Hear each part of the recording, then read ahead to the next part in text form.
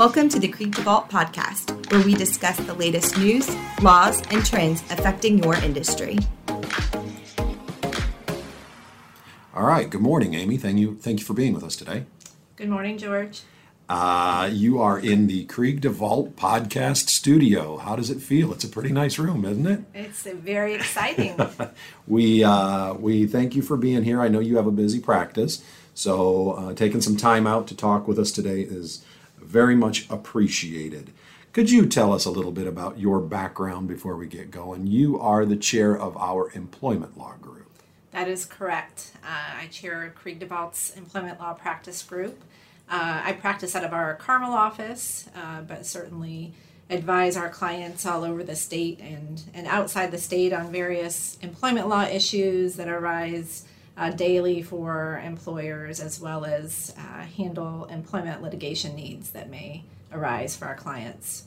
And when we hear the phrase employment law, we as attorneys understand that, but could you define at least kind of maybe the 4 points of that, if there is such a thing as the borders of employment law?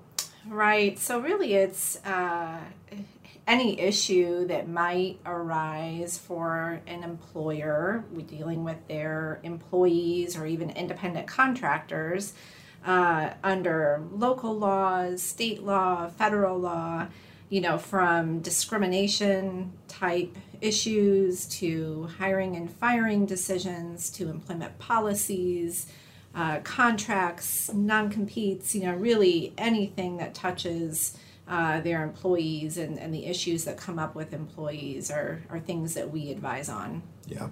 We know that employment is getting more complicated by the year, right? It's no longer a simple thing, and employers have to be sophisticated in how they handle those employee relationships. When we look at 2021, we've just are coming out of COVID, but not there yet. That seems to be kind of the hot topic. And I think that's a hot topic in employment law as well, isn't it? Absolutely. Continues to be at the forefront of employers' minds and the questions that they're asking. And one of the questions that I think is the focus of today's podcast, well, not only looking at the broad-based employment law, but really to talk about the COVID vaccine and COVID in the workplace.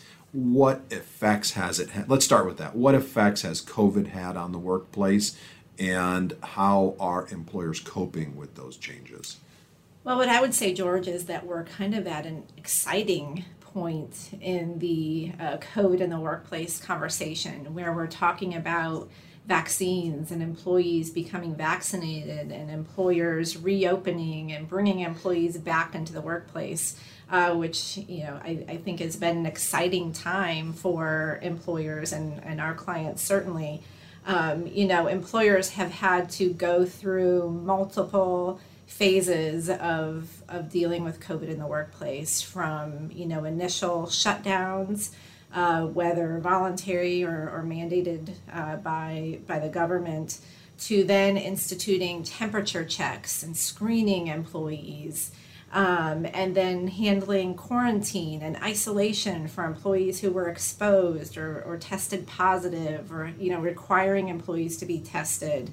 Employers having to figure out how they were going to create safe workplaces for employees who were remaining in the workplace, and developing their COVID safety plans and all that went into to that planning. And now at the stage of vaccinations, which, like I said, is an exciting time because it helps us look forward to a return to normalcy as much as possible, but certainly comes with many accompanying legal questions and issues, just as all of those phases have.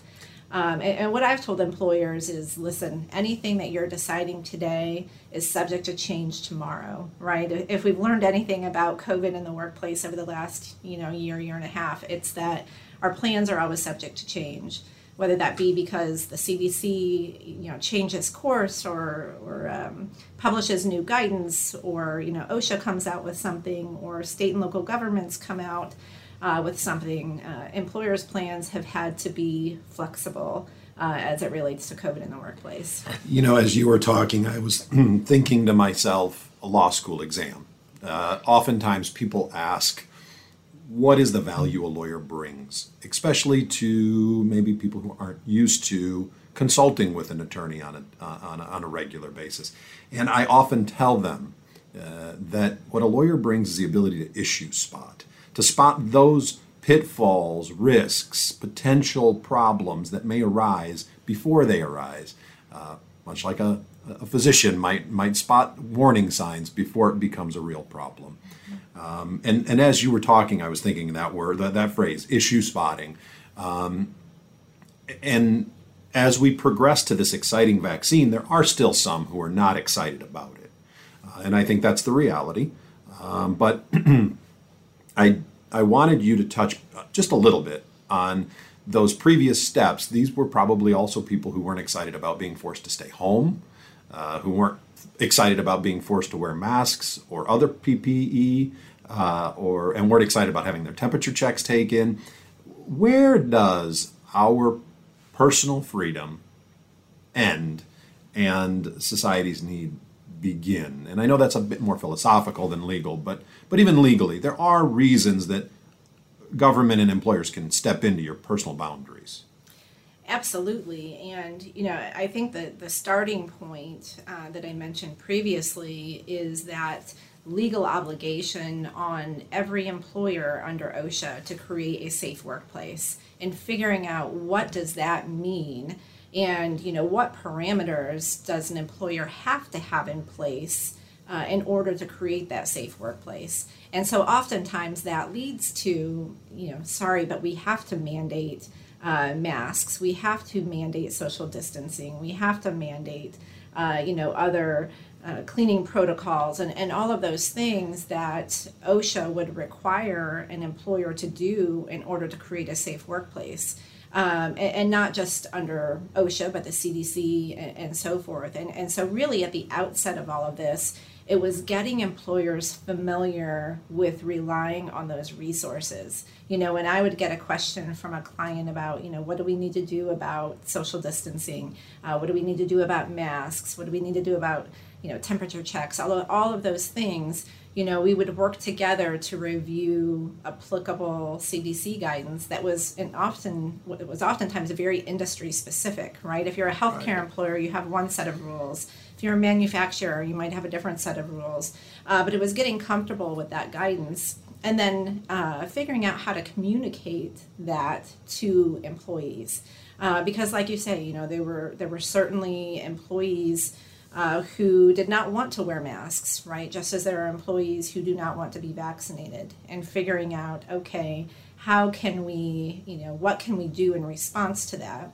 Oftentimes it's through education, right? Step one through this process for employers has been educating their employees about the protocols, about safety, about what they're doing to keep them safe, and even about the vaccines, right? Providing credible resources, credible information about the vaccines to employees to hopefully encourage vaccination.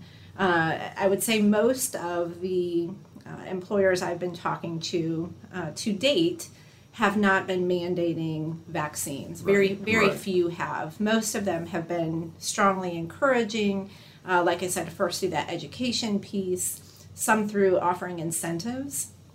Some saying, we'll pay you for the time off that you need to go get vaccinated.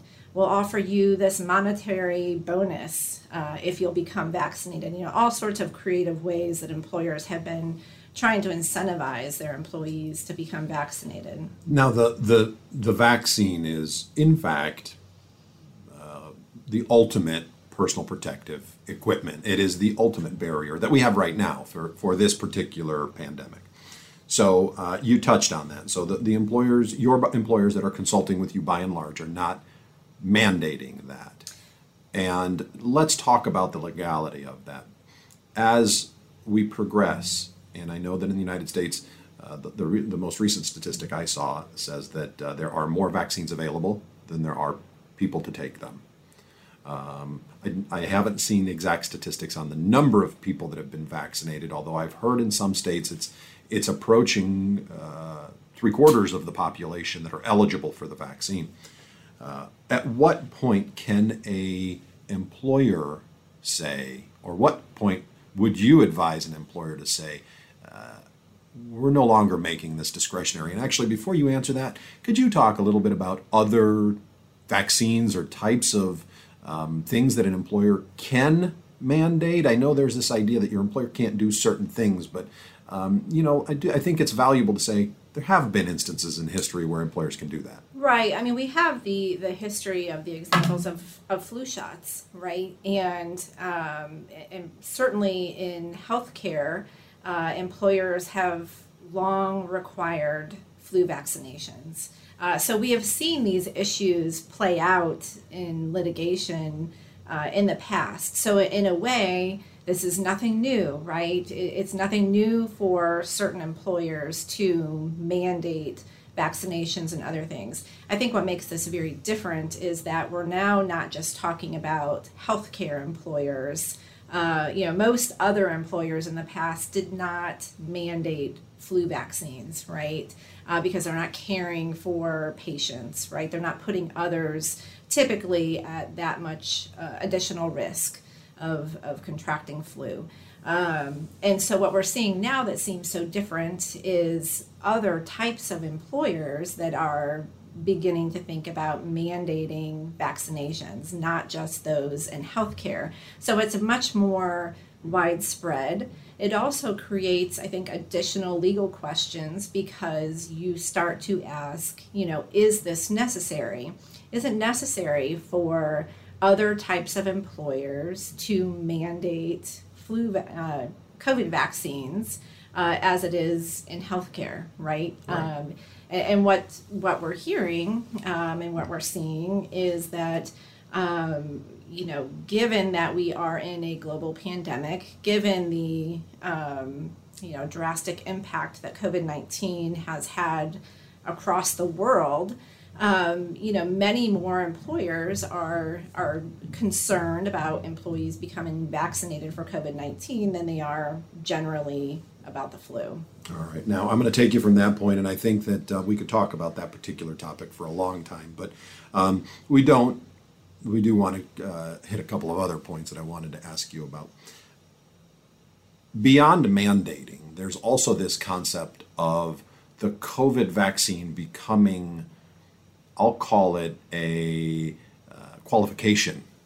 And this qualification could potentially lead to other legal issues, couldn't it? In other words, let's say that you personally decided you do not want to get vaccinated, and your employer takes someone who has been vaccinated and puts them into a role that they may feel this person's safer exposing that person to my customers, etc.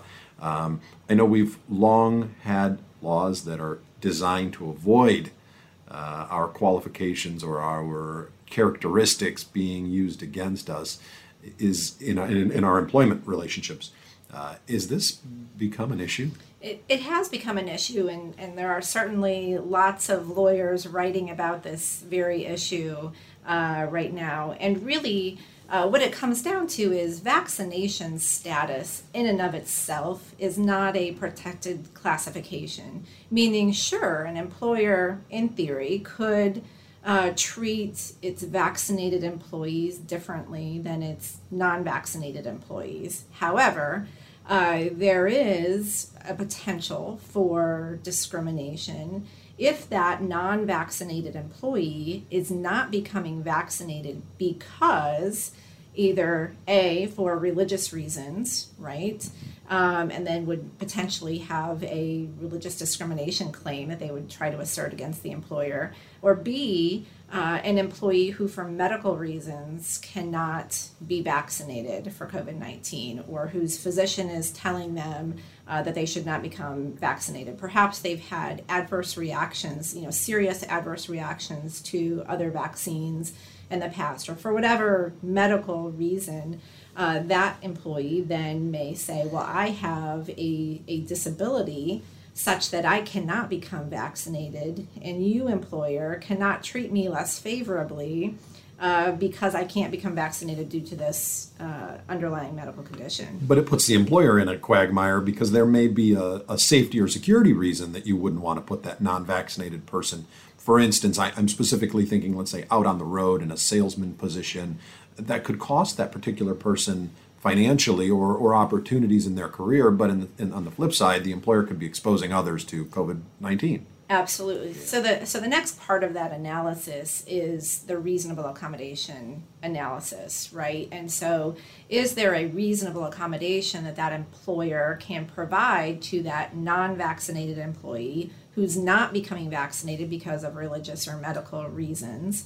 And so then you think about things like, could this person work from home, right, as a reasonable accommodation? Could this person, wear certain PPE as a reasonable accommodation?